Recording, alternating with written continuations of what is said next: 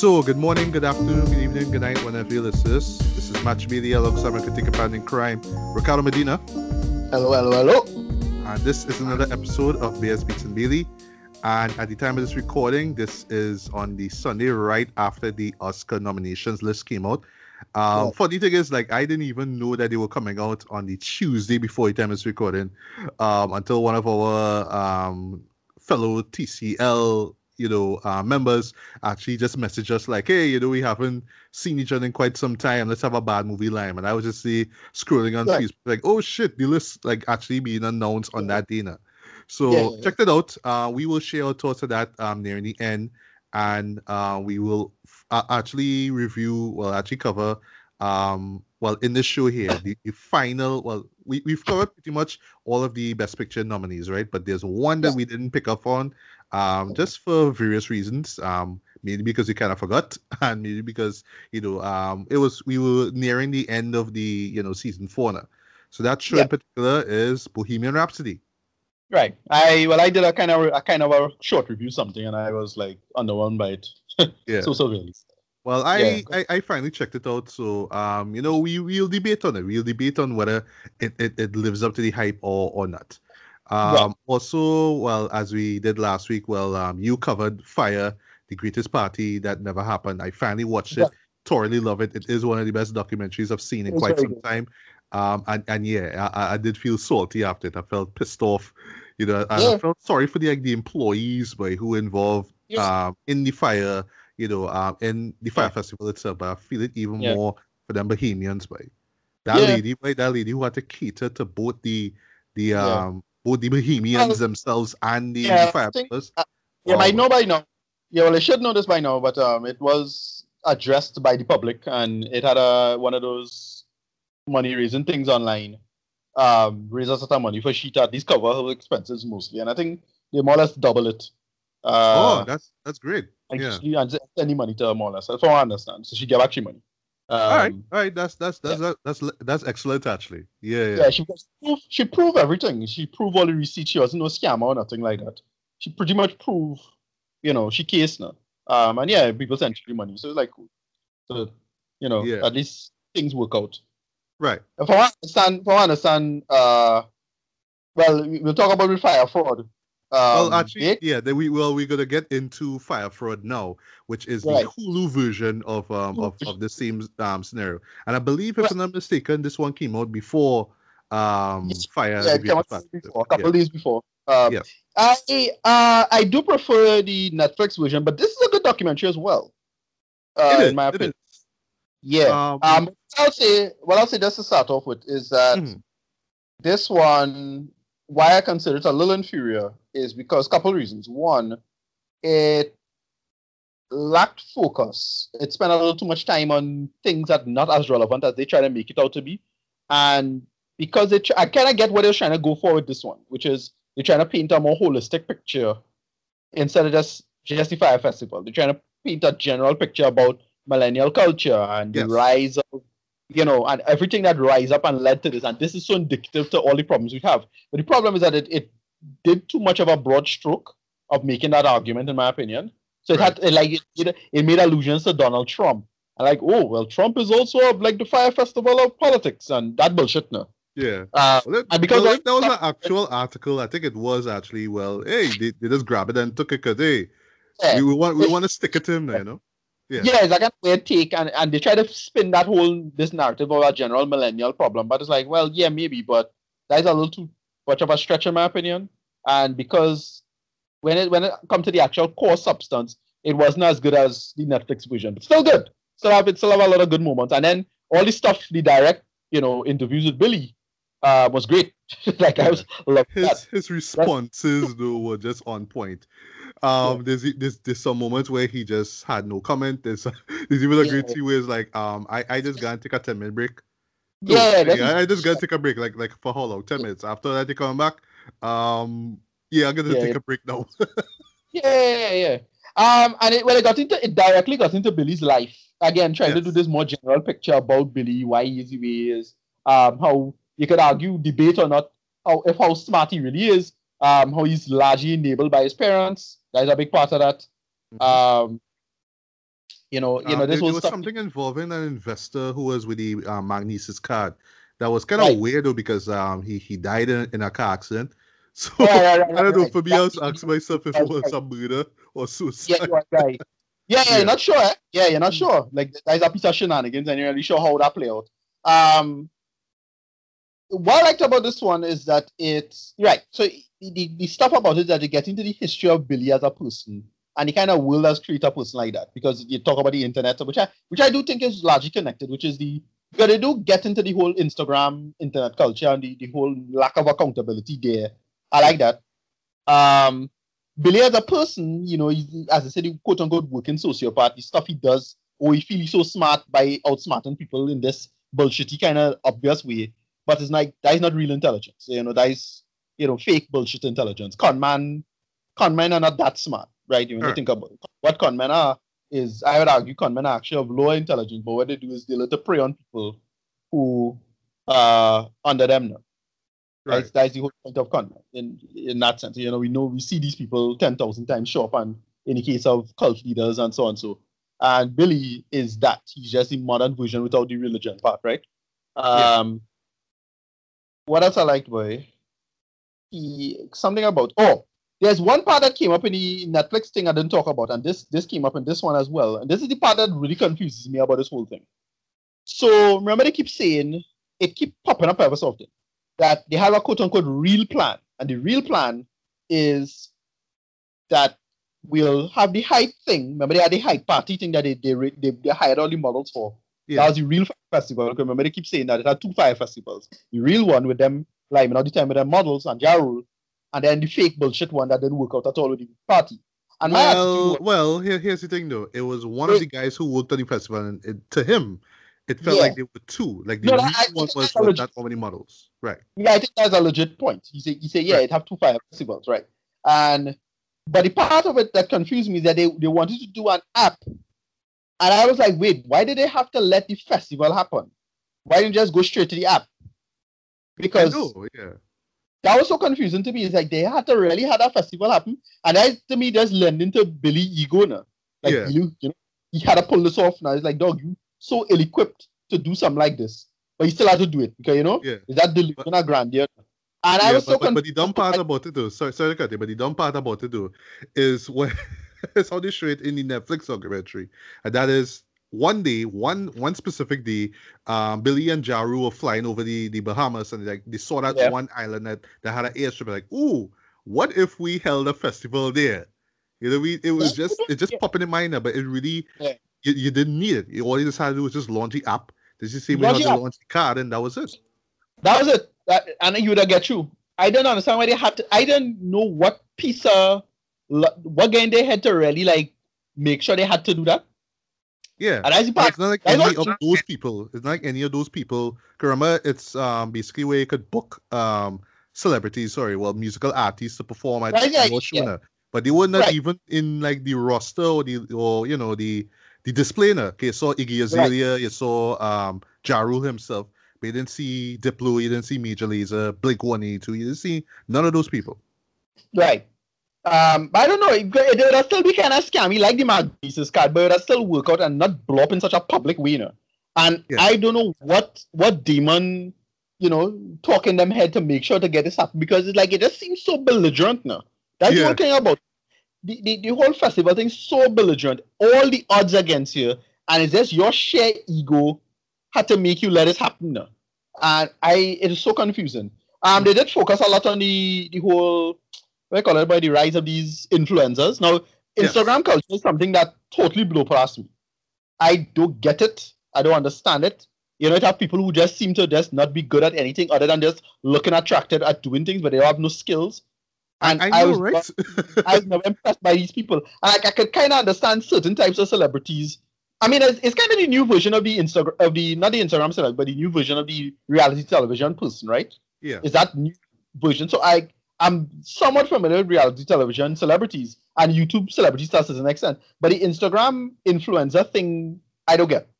I don't get why these people are so popular. Like, I literally learn about these people for the first time. Like 5 or 6 of these people for the first time in this documentary. I never knew any of them. Any of them. None of them I knew. Really this popular? How? Yeah. Are they really this popular? Like, okay. Like you see with YouTube, I understand that because putting out content is of a specific niche, is about a specific topic, whatever. I get that, right?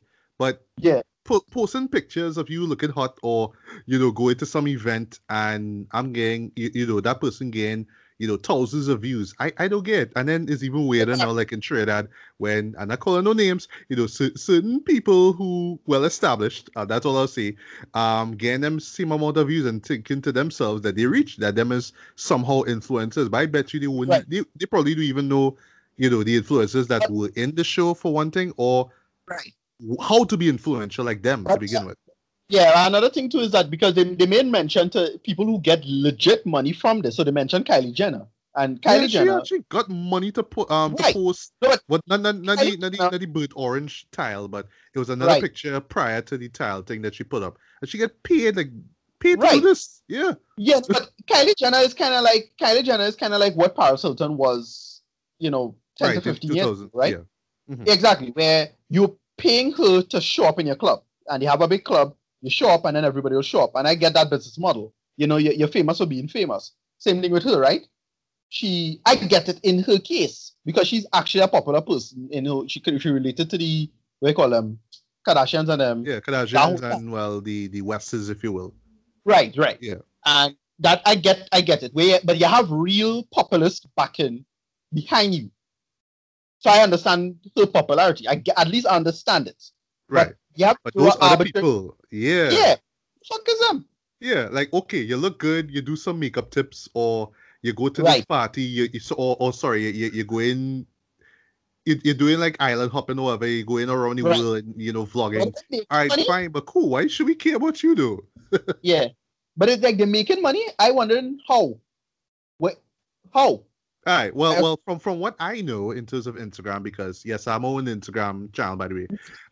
You have to have X amount of followers, right? And then if you're within a specific niche, you could get sponsors now, or get people who brands to promote them. That's how I know Instagram people, Instagram influencers, make money. Okay. So if it's fitness, for example, if you say you like X product or whatever, they could sponsor you. They could actually pay you money to promote their stuff now. Right. Okay. So it works like YouTube in that sense, right? You have a certain amount of views, blah, blah, blah, blah, blah, blah. Yeah. Right. It's kind of weird, but that's how it is. Okay, no problem. Okay, I can live with that. That's fine. Them get big though? I don't know, because I'm watching them and I'm like, wait, what do you do? What do you promote? There's this really like cute chick with the blue eyes, the kind of Australian sounding one. I was like, what do you do? You know what I mean? Right.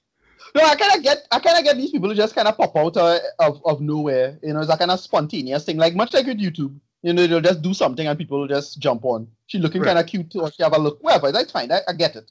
But I didn't know the mechanism necessarily. Because, again, I pay virtually no attention to Instagram. And I see a couple of people like in Trinidad like that, where they just, I'm just a cute person, but I just give advice. Like, they don't really do anything. Like, I have one person in particular. It's like, oh, that's all she does? Okay. I follow some of them, actually. Okay. And yeah, you're right. They just do that. They just throw some advice out. But hey, I have a better job than you, and I look better than your girl, so hey, follow me. But it's just vapid, like, nonsense you'll put out, but it's like, people, whatever. It's like, it's just the most vapid, empty statement.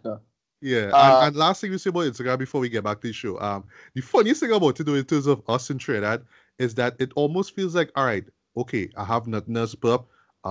Okay, I have no makeup on. Okay, hey, no makeup Mondays, click. You know what I mean? So it's almost like you just have to think of ideas on the fly, but mostly center on the same stuff. Advice, where you are, who you're aligning with, and how you look at. That's it. Wow. I mean, look, again, I'm not, as suppose I'm not with the crowd, so, I wouldn't, this will just blow past me completely. But yeah, this stuff is just, again, I get it in the case of Paris Hilton, but the famous for being famous stuff. But like, this kind of is a next level of foolishness too. I know, right? Yeah. But my thoughts on fire fraud, actually, I think that it works it is the perfect companion piece to Fire, the Netflix Fire documentary. I can't say that it is better, but I would say it is made a little bit more. It's made better. It's made more professionally. There's lots of usage of like stock images and stuff. I feel they went to video blocks and story blocks and just buy a set of shit to this, throw it to it. I love how they use like old clips from old movies. I didn't expect that coming. Even had a clip from Family Guy as well too. That came out. But how they frame it, it worked, right?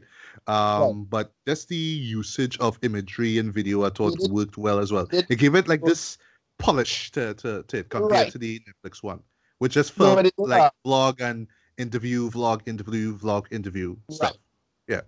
Yeah, I think the Netflix one rely on talking head a little too much. But this one did the joke, the Dave Chappelle bit. Yes, I'm glad they actually showed it because I was trying to remember from what performance it was. Like, all right, killing them softly. Right, that's where you see it. Right. Yeah, so they did that. Overall, I like if the Fire Festival one, I'll give a 9. I'll give this one a 8 or 7.5. Like this one's still good. And it is a good companion piece information-wise because it does get into some more depth. Again, with history and narrative building and showing the context and the historical context of the situation. I actually enjoyed a lot of that, but they got right, but other things I think they did a too broad of a stroke. Overall, I liked it too. Yeah. It was decent. Well, yeah, I agree with you as well. Yeah, they were aiming for a broader focus with Fire Fraud.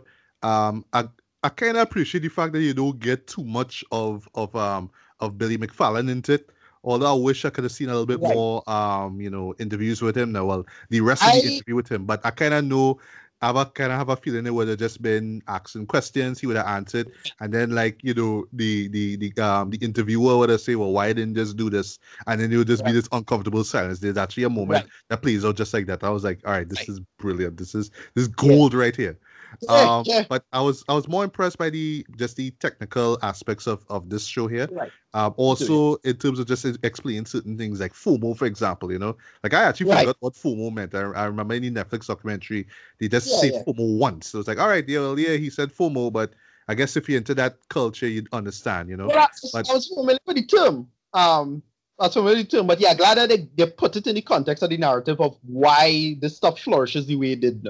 These con people could get away with bullshit. Because you have a whole chunk of people who just, isolated in the worst way. And I do think the internet really make people isolated in some really strange ways. As to say, we connected, but we're more lonely than ever. That kind of stuff. I do like that the film gets into the psychology of the audience, the psychology of the crowd. Downsides of documentaries that they spend a little too much time on the influencers that we talk about. And not so much on the festival itself. Yeah. Right. Although they did show something that wasn't in the Netflix one where one of them actually got a villa though. I think it was that same Aussie chick, I think it was, or somebody else. Right. Actually got into a villa. Yeah. I was like, what? Right. Okay, that actually happened. I thought everybody were confined to the tents now. There's a few more things I just want to say before I get to my rating, right? I felt that this one here was a little more cynical than the Netflix one. The Netflix one, actually, I rewatched it again. After I watched Fire Fraud. I think about this too. Although I think it's because they used Trent Reznor and Atticus, Ross music. Some of which I remember from Gone Gale, one of our favorite movies. I was like, I remember that song. But they use it very, very, very well, though. With the Netflix one, it just felt like, okay, this is just something that started off good and it just got bad to worse to clusterfuck, and then aftermath, everybody life changed, but for the worse, so it had that kind of dreariness now, even though you're still kind of laughing at how it just feels now, what I mean? But this one, you're right in the sense that this more cynical aspect, and it was more like, all right, I just gotta call you out because regardless of what it is, you in the game or so much more than we do, you're still on shit. Still gonna make your trip. True. And this one, two things. There's two things we want to mention. Then I agree we can move on. I wanted them to grill Ja Rule a little more in this. Yeah. But he denied denied he didn't want to be interviewed as what it said at the end of the film. Yeah. Right, because somebody was telling me how this one was made Ja Rule out to be real damning, and I was like, no. When I watched it, I was like, no. Remember what Ja Rule said? Yes, and when I heard it, I laughed, but I was like, nah, fuck you, Dread. Yes, nah, man. I laughed twice when the 2 times I watched it, I laughed. But I was like, nah. I was like, wow, if I was in that room, I would just struggle he doing. I wanted them to grill Ja Rule a little more, and I wanted, as I say, I do think that this one was it reveled in the Schadenfreude a little too much. Like, fuck these people, look at his failure, and they just revel into the failure a little too much. So it was a little too, as I said, a little too cynical. I find the creators of this was licking the lips a little too much. Even right down to the song that they use in the outro, I was like, all right, you're just having fun in the back with this. Yeah, it did come across a little too mean spirited. In that case, but in the case of Billy, I was like, Billy. But I got so many people who just get screwed over, and it's just I just adjust it in that way. And before I forget though, there's one of the members of what you call it, the Fuck Jerry group, right? That's right. the group that was handling the media, right? One shot alone. That was with him in front of the MacBook, right? Where he was explaining how things fell apart. That shot when he left and then the lights cut off, I just see this one light shining on the MacBook and the table. Yeah. I would have to say it's one of the best shots I've seen in a movie. Yeah. All right. That's our one shot alone. I was like, all right, this get points to that realm. And simple to her, but it just says so much about his role and what was going on and how it's just like, it just fell apart. Boom. There you go, And I think he was the one who kind of went out and say, well, I gotta make my own documentary now. And he's the one who teamed up with Vice, and that's where we got the Netflix Fire documentary. I thought that was real funny as well. Right. I don't know if he was just dissatisfied with the interview itself. Maybe he was just like, fuck y'all, I gotta do my own shit. Or he just really took it hard, because from it, that man really took it hard though. And I don't know, I just figured maybe that's why he put this other doc out now, Right. Yeah, but other than that, I enjoy it as well. At the moment, I can't really say, Netflix is better. The Netflix one is better than Hulu, but I kind of have them up at the same level for now. Like maybe, when I think about it, the Hulu one might drop in terms of quality. But for now, I like both of them. So I give both of them at the moment a decent 4 to 5. You need to check them out if you could. Check them out back to back. Because I find that the Hulu one, well, actually both ones have a little bit more information than the next one, so they kind of feed off each other. So like the stuff you didn't see in Netflix, you see it in the Hulu one, and vice versa. So I think they work very, very well together, man. Even though maybe that wasn't the point, but I just see them as this good little double feature basically of just how not to prepare a music festival. Yeah. All right, so. Speaking of epic failures, now I'm going to talk about a movie that, although it came out in late 2018, I think it was during some festival or something like that. The word was out since like the year started that this could be one of the worst movies of 2019, babe. Right. And I was curious. I was like, all right, let me see how bad this movie could be, babe. Let's say that I'm a connoisseur of bad films, but I was just like, all right, but the month now start though, and they have this movie that literally just released and nobody knew about it. So how bad could this movie be? Of course, I'm talking about a little sci-fi thriller called Replicas, starring we boy Neo himself, Keanu Reeves. Okay, so I don't think Keanu Reeves is a particularly good actor, frankly. However, he just picked these weird roles in these movies, and they just fit weird now. He's like these weird sci-fi movies now. So I'm not surprised that he picked a flick like this. Yeah. Like I thought he learned a lesson after shit like Johnny Mnemonic. Remember that shit? But he did the one I kind of liked, the one with the cartoon looking feel to everything, and it was kind of like a Scanner Darkly. I still have that. Something happened. I mean, I know, like a reading director, he did Wicked Life, one of my all-time favorite movies, but I don't know, like I just couldn't get into Scanner Darkly though. It was just it was kind of being weird though, right. But I think so. Keanu's always picked these little weird little sci-fi movie projects. So I'm not surprised that he picked this one. But when I hear January, I was like, nah, boy, boy. So I'm wondering if they release this thing intentionally though. Like we all know that January, although we can kind of argue it's kind of not, is a month where they just throw all the dregs of 2018 movie productions on us, right? So it always feels like if they just throw it in because they just want to just put it to the ground and like, oh, you know what? Let me just put it out there for it to die, basically. Let's put it out to this wilderness, you know what I mean? And ironically so because in next few months we're supposed to get in John Wick Chapter 3 now, you know? Right. Yeah. But yeah, boy. But here's the thing with me, like I would say Keanu Reeves is a terrible actor, right? When he's cast in certain roles, he stands out, right? But yeah, I admit, sometimes he could just do the same kind of monotone, kind of one-note delivery, with how he looks, the way how he reacts, There are a lot of movies I like him in, Like I like him in, of course, I like him in The Matrix. Not so much Point Break. He was good in. Point Break. Bram Stoker's Dracula. We can laugh at him for that. You know what I mean? Right. The John Wick movies, I like him in. Yeah, stuff like The Replacements and little roles. You have little roles that you like him in because he fit well and he don't play. He's not trying to play wood or anything like that. He actually does fit the role well. But then he's have just so much trash moments now. So on average, he has more, in my opinion, he has more bad than good. If it is counting pound for pound. But the good is really good when they're ready now. But still, he's not somebody I love in him. Anyway, but give me the run through for what's going on with this. Oh boy. All right, so logic time, right?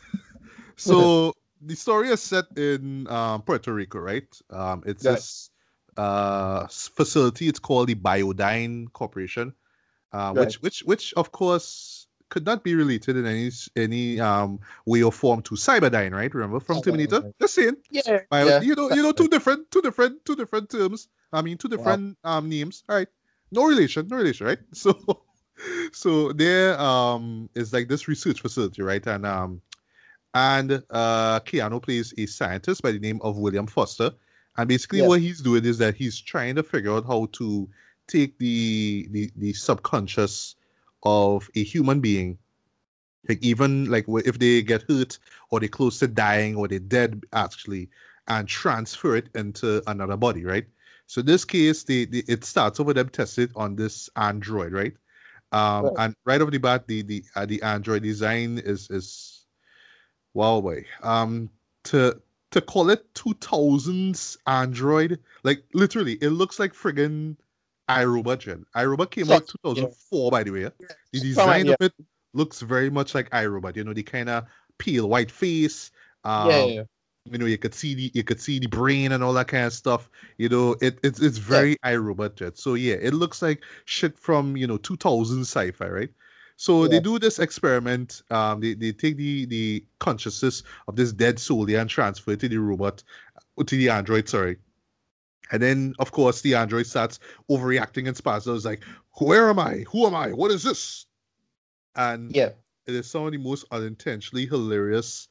It's probably one of the most unintentionally hilarious scenes you will see in 2019. It is just so badly done. I'm talking about the CG. Yeah? The CG is what killed it. It looks so bad. It looks like I say, late 90s, early 2000s TV sci-fi shit, right? So, all right, experiment didn't work, blah, blah, blah. Oh, well, experiment kind of worked, but William is just so, so stern about this. Like, all right, well, we almost there, right? He has a friend of his, right? His name is Ed Whittle, who's played by Thomas Middleditch. Okay. Yeah. Well, I haven't seen Silicon Valley, but apparently he was an actor in that.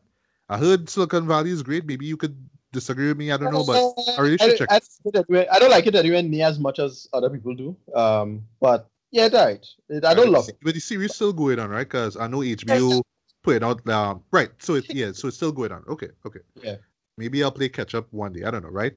So he is a member of the group, right? And he's a friend of Williams' family. So he has a wife and he has 3 kids, right? We will get back to those kids in a bit, right? So on the side, he is doing clothing, right? So he's been trying it out on animals, and he was saying, well, tried it out not sheep. I don't think he mentioned sheep. Try it out on this animal, and it came out with 3 eyes, and blah blah blah blah. So experiments came out, messed up now, right? But we'll get to him in a bit as well, right? So one night, William and his family are driving out, right? They leave their home, they're driving out, right? Rain is pouring hard to the point that you will ask yourself, okay, why are you driving at this pace in, a place dark as hell already, with some trees and stuff like that, right? When rain falling hard. So while he's driving, right, a tree falls from like the side of the road, right? And kind of comes down on the front of the car itself, and one of the branches ends up sticking his wife in the chest, right? Right. And he tried to swerve away from it now, and it ended up going over the side of the road, falling down this not a ditch, but just down this hill basically. It goes down into this lake, and he comes out, and he is the only survivor in all of this. Right. He's the only survivor of all of this, right? So right. Yeah, so it's that kind of show, right? It's that kind of show. Yeah, David Dunn. he's a David Dunn, literally, right? So so he puts his wife and his 3 children, on the he saves them from the car sinking and whatnot. Right. And there's this moment where you're seeing Keanu like force crying because he's holding his wife in his arms, and it's just so pathetic to watch. Pathetic in the sense that you're not feeling sorry for the man, but pathetic is like in the point of, but this is Keanu acting here. Why is he acting like this? Why is this acting so poor here? What's going on? Yeah. I swear to God, Ricardo, the next shot was him calling his friend, right? Friend comes through, and he like normal with it. It's like, all right, we gotta go. We gotta take these bodies. We gotta carry them back to the research facility.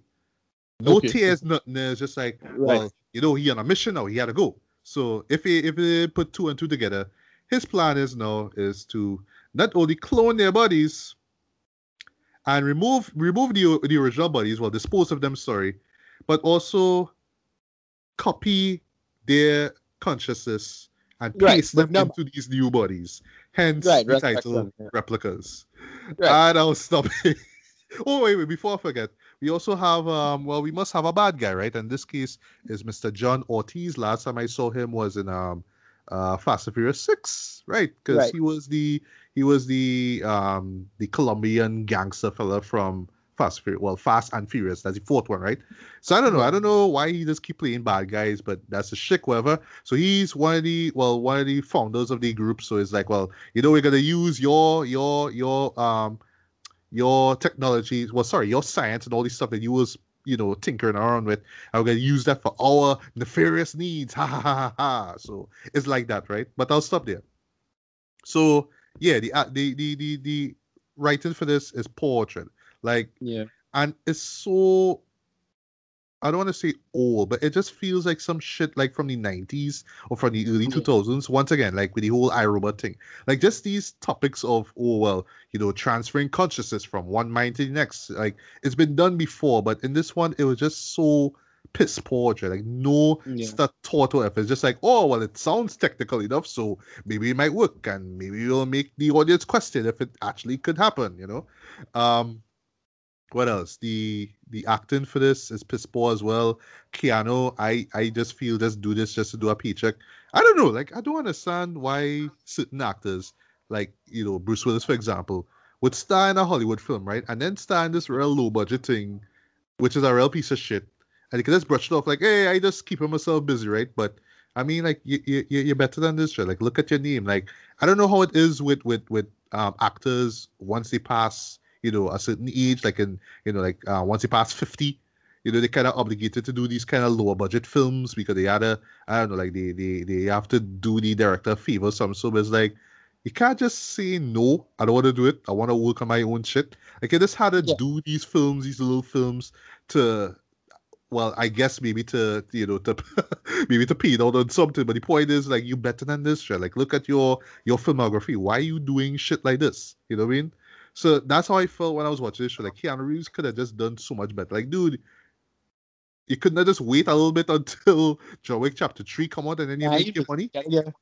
No, but he is like the movie, but in some ways, again, he's like the Nicolas Cage in that sense. He just accept rules. Accept. Yeah, so it's like that. Now. Yeah, exactly. Perfect reference. He's just like a Nicolas Cage. He'll be in a big movie one day, and then he'll be in a small movie one day. That kind of shit, right? Yeah. I don't know. And I mean, he don't really get to do anything action-wise as such. It's just to look sour and look sad and look depressed and look concerned and determined, right? And speaking of all that kind of stuff, the pieces for this, oh my god, boy. Literally, first half of the movie is just this boring humdrum, set of sequences involving him trying to copy consciousness and all that kind of stuff. Well, speaking about the whole copy consciousness and into new bodies and clones and all that kind of stuff, it's kind of funny that, all right, so dumb little thing, right? As I mentioned kids before. So his friend, right, Ed, had 4 pods, right? 4 human-shaped pods, right? Yeah, so I think he only had like 3 pods, right? Yeah, he had 3 pods. So he didn't have 4. So because of that, they had to let one of the children die. Because fuck lady wife die. Hell no. Hell no. Okay. So he had to give up this one. So he had to give up the youngest child, the daughter, a daughter actually, her name is Zoe. So he could let the older son and older daughter and his wife survive. Yeah, I don't understand why it is that the wife had to survive. Remember, this other movie had that same problem. What do you call it? Killing of a Sacred Deer. Like, well, I haven't seen it, but it had that same thing. Okay. Right, same problem, yeah. See.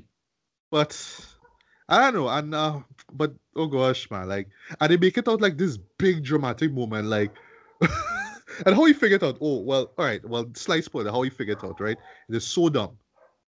You know those games where like when you're picking a team leader, or sometimes like it's not drawing straws actually. It's like you write your name and you put it in this bowl and you had to pick a name. That's how they figure out which one of the children should not be cloned. By literally drawing a name out of a friggin' bowl. Random. Yeah, out of random too. Yeah, wow, boy. And they will make it out as such a dramatic thing. But what gave me is like as they clone now, you would think that, just like in the beginning, how we see with the android, they'll try to figure out what's going on, what's going on, right? No, they're normal. They know, the type of clothes they wear. They know the kind of stuff they eat. They know their own cell phone numbers and all that kind of stuff. They just like unfazed about it. It's just that they would have a specific memory of Zoe. Oh, and it gets better, Ricardo. It gets better. There's technology in the movie where you could erase memories. Okay, so in the show, he's looking at the memories of all the clones, all the replicas, right? He could see it on the screen. And my boy literally do this little technical procedure, right? This coded thing where he remove all memories of Zoe. Right. Wow. Like back in the early 2000s, this would have been so like forward thinking and so monumental. But in 2016, around the time what do you call it, boy? Got that Jim Carrey movie with the memories now. Oh, Eternal Sunshine is Spotless Mind. Right, Eternal Sunshine is Spotless Mind, right. Yeah. And as I say, Eternal Sunshine, there's literally a scene there in the beginning where they was replicated. Haha, get it? Minority Report. Remember Minority Report I think it was like the first sci-fi movie to have characters kind of just swipe, in the air, these little screens like in front of you. Like, they do the same thing in this movie, right?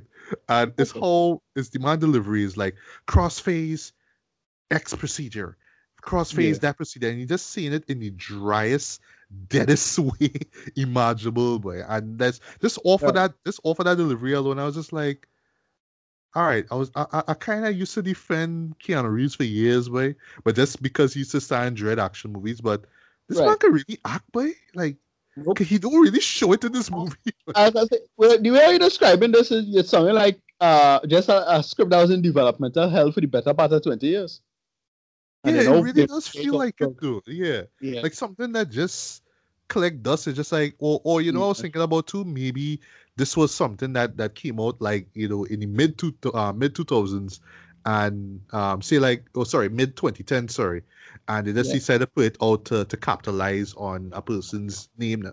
Because like, okay, so John Wick Chapter 3 coming out. All right, cool. Gonna drop this movie. So here's what people go and see my movie because I had the same actor. And I gonna make not the same amount of money, but I gonna make money because I can't lose them. Marketing, good marketing tactic. Yeah. Yeah, but sorry, nothing about this thing work. The logic don't make any sense. The science feels old and dated and just nonsensical. It just feels like different ideas. Like, dude, it could have just been copy and paste consciousness, right? It could have been that.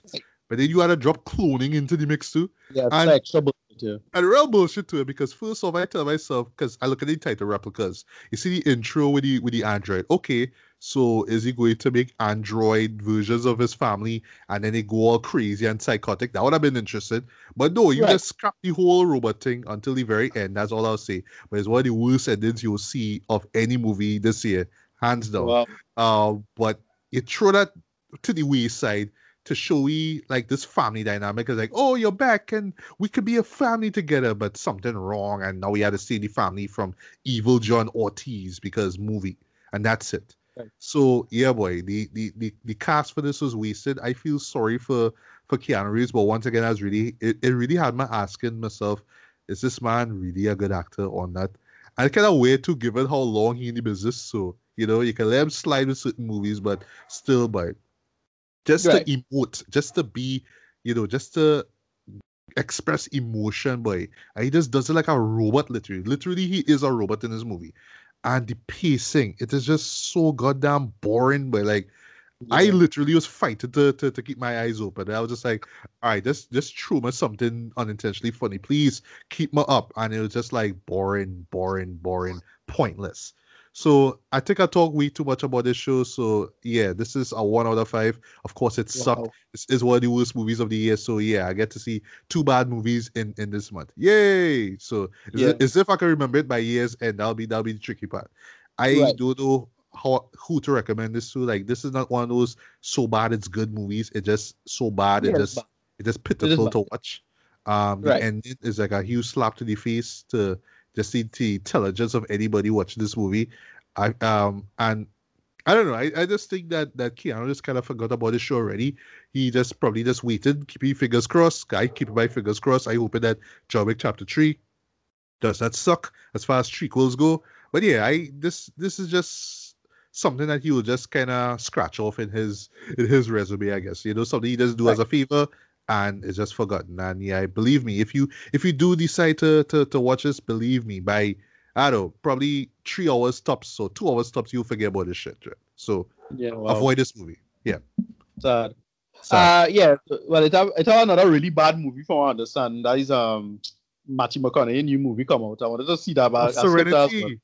Serenity, yeah. Like I hear the ending to it is real dumb, but I don't know, man. I don't want movie spoil on me though. But I remember I saw the trailer for it. I didn't even know about it the first time. I saw Matthew McConaughey. I say, okay, big people in the show. All right, good. And then I saw the title. I was like, but wait now, but they have a movie called Serenity though. It was the spin-off movie from Firefly. Come on. Like, you piss off real Firefly fans already with that, man. Come on, people. Come on. And something about it, by the way, before we get to the next show, it had that real 90s, schlocky, softcore pornish kind of vibe, This American couple go to an island and it's all steamy and seductive, and there's a guy in the background, who's trying to cuckold him and blah blah blah blah. It had that real 90s schlocky thriller feel to it. Maybe that's the reason why they make it, but I don't know. But I think we're supposed to be getting it either this week at the time it's recording or next week. But hey, if you're brave, go check it out, man. You can tell me how it was. Yeah, I just wanted to remember. Yeah, that's the thing I wanted to just talk about quick. Young Justice had its mid-season finale. Pretty awesome.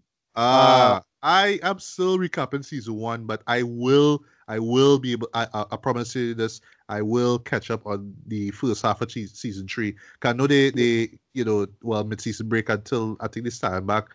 I'm not sure if it's in June or something, but a few months from now. So I'll be able to catch up in time for sure. I will straight up say it. These 13 episodes or so has been absolutely brilliant. I mean, it's so well done. Nice. Every episode. Listen, this is so good that I kind of almost completely neglect the DC CW shows because like I get my DC fix now. And like just kind of half-assing it anyway now. So it's like, yeah, I know how to spend time catching up with the DC CW shows because I really did not care to see any of them shows because Young Justice is so well done. I'm glad to hear this though, because we waited so long for a third season. Yeah, it's just they just hit it out of the park in my opinion. All right, well I am so excited to see it, but once again, because I don't know everything DC. I have to do my homework and play catch up. But that's how they just do it. They tell the story reasonably well. That's how to really remind yourself what's happening in season 2 in particular. Just do that. And character dynamics too. Like I have to remember what happened with Superboy and Martian Manhunter, Niso. Right. Just the dynamics there, so I'll understand when season 3 come up. Oh, why this matters or why this happened the way it did. Yeah. Let's make sure, it's a good idea to recap. That's all. Yeah. I think myself with it, man. I mean, it's a long time anyway. That's the problem because we had to wait so long for it. You kind of have no choice but to, unless you're well versed in all things DC. Right. All right. So speaking of TV or streaming services, I should say. Sorry. Now we're gonna get to Netflix. Unfortunately, I did not get around to watching Polar. Nor did I get around to reading the graphic novel, which is based on. Right. I've been hearing some bad reviews about it. Some people saying it's just badly made 90s action bullshit. Feels dated. Okay. Some people find it repulsive and blah, blah, blah. So I was just like, the trailer looked good though. So, yeah. How was Polar? The first half of this is really bad. First half, hated it. It was way too comic booky. It caters to the comic book too much. Right. They like how it really feel like an episode, like watching The Losers or one of these graphic novels that they translate now. Or the one with Charlie Theron the other day. I kind of actually liked The Losers, the movie. Yeah? Right. I love the comics. But the movie is not bad. It's not bad. It's right, no, but it's so, it's like fun, but I like it for what. Yeah, exactly. It like The Losers or The Takers or but it really played like if it's a comic now. And I hated the first half in this. It's that opening sequence with Johnny Knoxville that's so corny and so dotish. But then the second half hits and it's like, all right, this action is badass. It's a comic book movie. There's a kind of a twist at the end, which you kind of see coming, I suppose me selling out because I didn't expect it to happen. Right.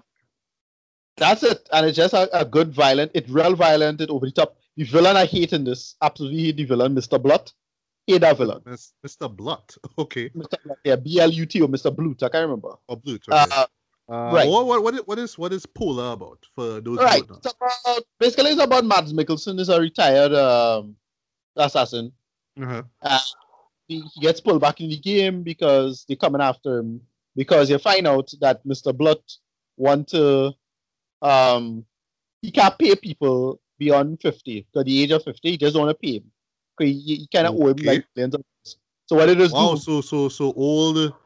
So old hitman don't get paid? All right. Right. Wow. No, they don't want to pay him. Because he's like, he's supposed to retire now. But he's supposed to retire. Experience, though. Experience. Come on. You gotta pay for experience. I mean, whatever. Right, so what he does do is they just send them on these kind of borderline suicide missions and don't tell them that. Well set up thing. But Mads Mikkelsen character, I forget his name, oh gosh, the Black Kaiser. That's his name. Yeah, badass. Yeah. They said it, he's so badass that when they're trying to set him up, he set up the wicked and he ended up getting the money. And he had to pay him anyway. So they send this hard-ass assassin team to go after him, and he ended up wiping them out. And so you're thinking, I watching the movie and I'm like, I think this is the finale. Nope, first half. Like, what? Second half now. Okay. Second half now, they pick up where he go on after the fella, he gets set up, and somebody who he trusts set him up, and then it had this. I'll say a very gratuitous and extended torture sequence, but it's pretty good, kind of badass on its own. Then he escaped, that whole escape sequence badass, and then the finale with him explaining what went down with it, had a big thing, and he was kind of being traumatized by that, and that is the whole story. He wipes out the bad guy, and that's it. And I thought the movie was pretty awesome for what it was. Like for what it was, okay. Yeah, no, I was hating the first half. I was like, wow, they should have played this more serious. It's too jokey, too much jokes. Jokes not funny. Most of the humor just the work and falling flat. And it too campy and too ridiculous. And then they hit the second half, and I was like, all right, well, this kind of badass on its own. It's a total comic book movie, but it works. Right. But is there a reason why it feels like two different films then? You know. Idea. I have no idea, because when you mentioned it was it was a graphic novel, I was like, oh yeah, right, this was a graphic novel. So I get the feeling that they tried to do that, like the comic just tried to replicate the comic for what it was, right. And the comic have that problem. So like, well, is the comic do it? They just replicate the comic. Go ahead. And that is it. Without nothing else to say, because it is very kind of cliche and straightforward. I don't know if you'll love it. It does the fake blood thing, which I hate. Well, we kind of had to expect that with action movies now, I guess. So, God damn tired of that shit. Yeah, but whatever. The violence still decent. But the action good. I actually like it for what it is. Right. What about the performances though outside of Johnny Knoxville? I heard Vanessa Hudgens was in it. I was worried about not. I don't hate her, but it's just she's kind of associated with kind of shitty movies. Just saying. Right. Yeah. The movie is very B movie, yeah. Let's just be clear about that. It's little on the unpolished end of things. Not particularly professional. But Mads brings it. He's a good actor. He holds the role. Even though I don't like Mr. Blood, the actor playing him is totally over the top and excellent. He just totally hamming up the scenes. And does make it work. But yeah, I still hate this villain because of his motivation. It's like, wow, that's the reason you're doing this shit. Like, that's the reason. He doesn't want to pay the man. That's it. I know. It's so dumb. It's real dumb. Come on. And he like real gone far for no good reason. That's about it. It's basically like decent John Wick fan fiction, which is in itself fan fiction of other kind of action movies, subversion stuff. Movies. But more action movies than comic books actually. Right. Yeah. But I basically feel like there's a person decide, hey, I want to do my version of John Wick, and this is what it's gonna look like. And that's what I feel like. And it was badass. Do old John Wick, basically. Yeah, basically, just as grimy. Old European John Wick, actually. Yeah. Right.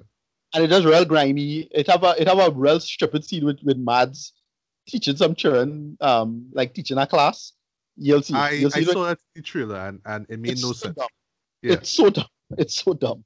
However, but again, a Tarantino vibe from things where you might just cut on the griminess and the blood to show you something that's kind of funny, but it just kind of catches you off guard. Like I think Kill Bill Volume 2, the shot with where we finally learn the bride's name Beatrix, and there's a shot of Uma Thurman in the classroom. Like how they do that, I have a feeling that's how that classroom scene was done. Then again, I'll have to see for myself, but whatever. Right. Yeah, that's pretty much it. Not nothing else to really mention. It's real straightforward. The twist is a kind of a twist you kind of see coming. The mere fact I mentioned is a twist is the only part that probably sell it out in itself, because you'll start looking for it now, unfortunately. When I see it will happen. When I see it, I'll see it. Yeah. Yeah, but it wasn't nothing like way so mind blowing that catch you off guard that I have not would mention. It's like, yeah, it was just the way it was. If you know the genre, you kind of know where it can lead to. Yeah, rating 6.5 out of 10. Okay. See it, you'll enjoy it. I had fun with it at least. All right, I'll give it a look. I'll give it a look for sure. But like I say, once again, them reviews were just so bad fit, but I was just worried not saying the movie could be like overall like an overall failure, but just like. What? It was that bad? That was my question. No. Yeah, I understand why people could have a bad review of it. Because that first half really bad, and the second half is some cliched stuff. Even though it's cliched stuff that up my alley, I like it. So it's like cool. But yeah, nothing about it mind blowing or interesting. It's just straightforward what it was, and then the ending was kind of it leaves things open, but it's like kind of sequel beaty ending. Not too sequel beaty. It could work for it what it was. Right. It's fine. I enjoyed it for what it was. It's fine. It's cool. Okay, cool.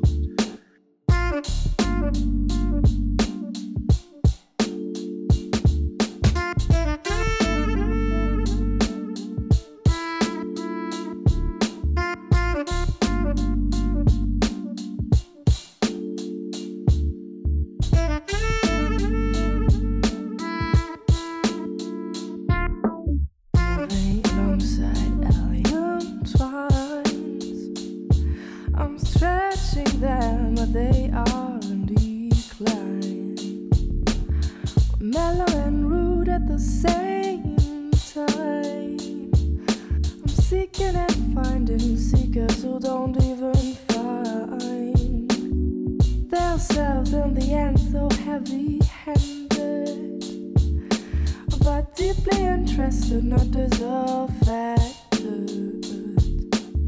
Just try. The tree is growing, though they cut the branches.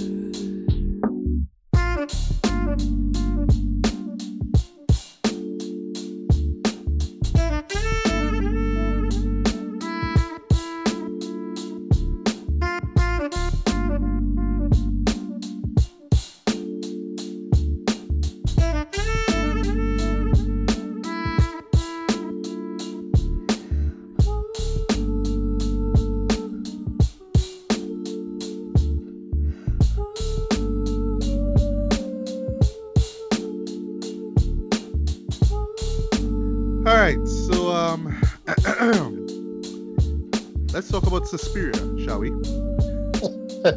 Oh boy! But allow me to kick things off, and I'll actually do the synopsis, right? What catch me off guard this movie? Before we start, what catch me off guard with this movie is how they really feel and shot like a 70s movie.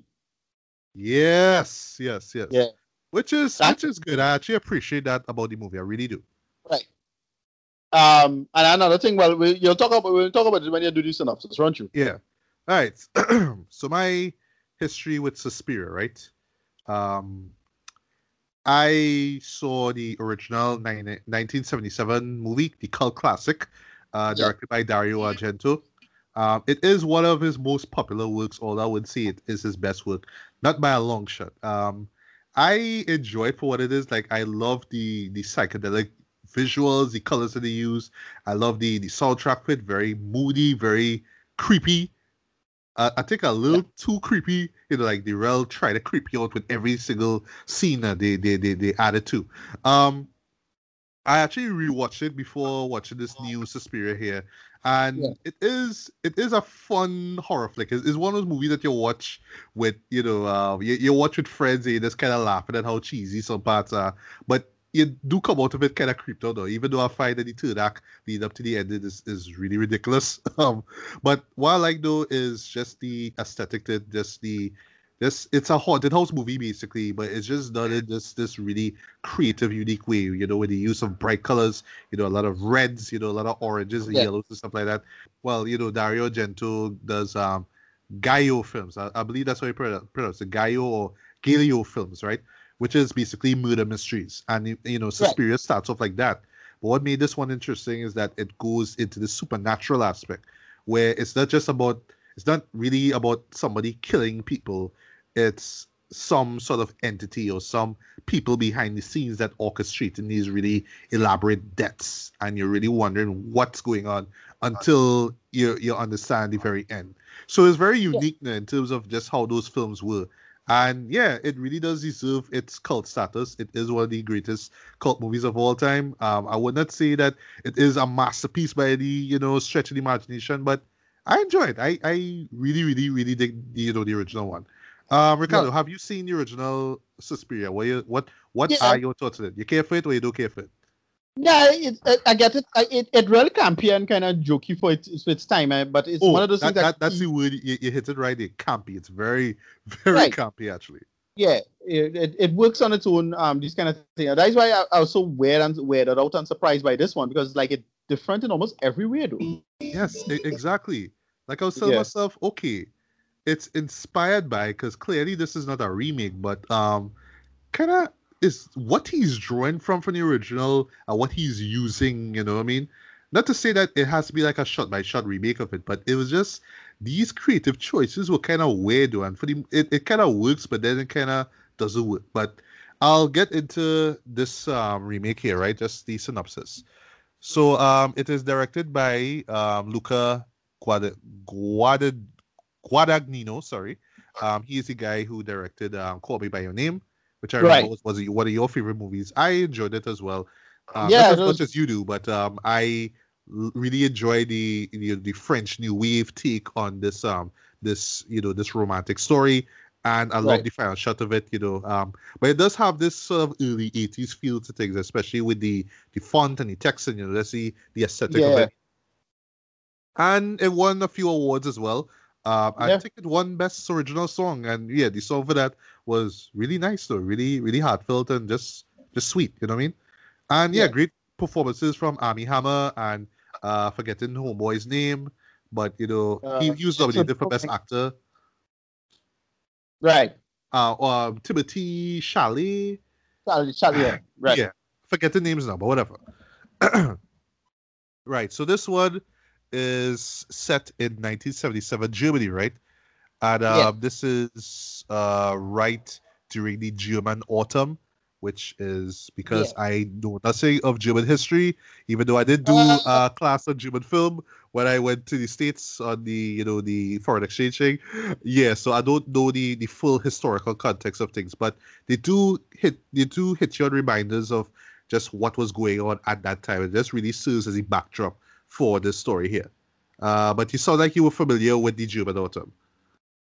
No, it's just general. I think it's something to do with the a kind of general. If I remember correctly, something to do with the clash between Bonn and Berlin. Because remember, it was Cold War now. Something to do with exactly. Things just kind of fell apart, if I remember correctly. Okay. Yeah, go ahead. Right. So, just like in the original movie, the character is Susie Bannon. She's played this time by Dakota Johnson, who really is shutting off that that 50 Shades, just washing that off clean. It's like, all right, I'm a real actress this time. I'm really gonna show you how great of an actress I am, right? So she's an American woman, and she arrives at this German ballet school, basically. Yeah. So unlike in the original movie now, where that person kind of flees and then gets killed, right? In this case, it's Weigel. Let me see if I get it right. Right, Chloe Grace Moretz, who I forgot was in the movie, and she ends up fleeing and ends up running into a character by the name of Dr. Joseph Klemperer, who is played by shockingly enough friggin' Tilda Swinton, though. Yeah, and I didn't even know that until like after. I don't know why they try to hide this because it's so obvious, and then they decide to have the alias. Like when it's check the name is in the credits you see the alias like what this put her name though, but but she's playing this German doctor more like a psychiatrist, I would say. Right. It's kind of funny when I was watching character because I was listening to the voice, like, why did her voice sounded so weird, so slightly feminine? As only when the movie done, I was like, oh shit, is actually she? Wow, okay. Yeah. They do this. Sorry, Tilda. Respect to her, doing these kind of roles. Okay, whatever. And she also plays the character of Madame Blanc, who is also a character from the original Suspiria, right? She is one of the women who run the school. Just like in the original, there's some deep dark shit going on. And Suzanne is aware of it. She befriends a couple of girls. One of them by the name of Sarah, who's played by Maya Gott. And so, but Sarah on the other hand is trying to break free. She's trying to, she actually enlists the help of Dr. Joseph, try to figure out what's going on. But at the same time, Suzanne seems to be more and more enamored and just getting more and more deep into the school. She's being persuaded more and more to push herself as a dancer, and she just really goes into it, basically, almost to the point that she's gaining some kind of sexual, satisfaction from it, right? Which is kind of weird, but I was expecting that in the movie anyway, right? So, long story short, just like in the original one, the school is actually a front, if you will, for this coven of witches who have been pretty much hiding in secret for centuries, basically. And they have their own kind of creepy stuff going on, some of which, unfortunately, is not really revealed. And Joseph somehow finds himself involved in all the shenanigans. And that's all I had to say about the premise. Ricardo, your honest thoughts on Suspiria. All right, so first thing, note to self, do not eating lasagna while watching movies like this. I was eating, but not in that particular Was it in a particular scene in the movie? Right, and it's when okay. So it was at the end. I was like, oh, this is a mistake, though. Yeah. Okay. Yeah. Okay. No, but we'll talk about that end in a bit. I did like this a lot. But I felt it was a bit obtuse for me, and it only really got going. It's only the last 30 minutes that I was like, wow, this movie should have been a little shorter. Yes, I agree with you. One of the biggest flaws in this movie is that this shit clocks in at 2.5 hours, though, almost 2.5 hours, while the original one was like, what, 102 minutes roughly, or 105, you know what I mean? Yeah. But there was no need for this movie to be so long, but yeah, that was my big issue with it, and because it just paced itself so weird. And I couldn't, like, I was like, I barely remember the original because I watched it a long time ago. I remember it just being kind of weird and campy and strange. Yeah, but it was straightforward. It was just well, I don't want to say that simple narrative because I kind of find the last act, it just sort of get weird. Right. Kind of like with this movie here, but not as over the top as this one, but whatever. But yeah, it was pretty much a straightforward narrative. Right. And yeah, I agree. And then that's the thing. So they decided to do some, tell it so like opposite to what it tried to do, but then it shoot like if it shoot back in the 1970s, and it's so bizarre. Yeah, it's very bizarre.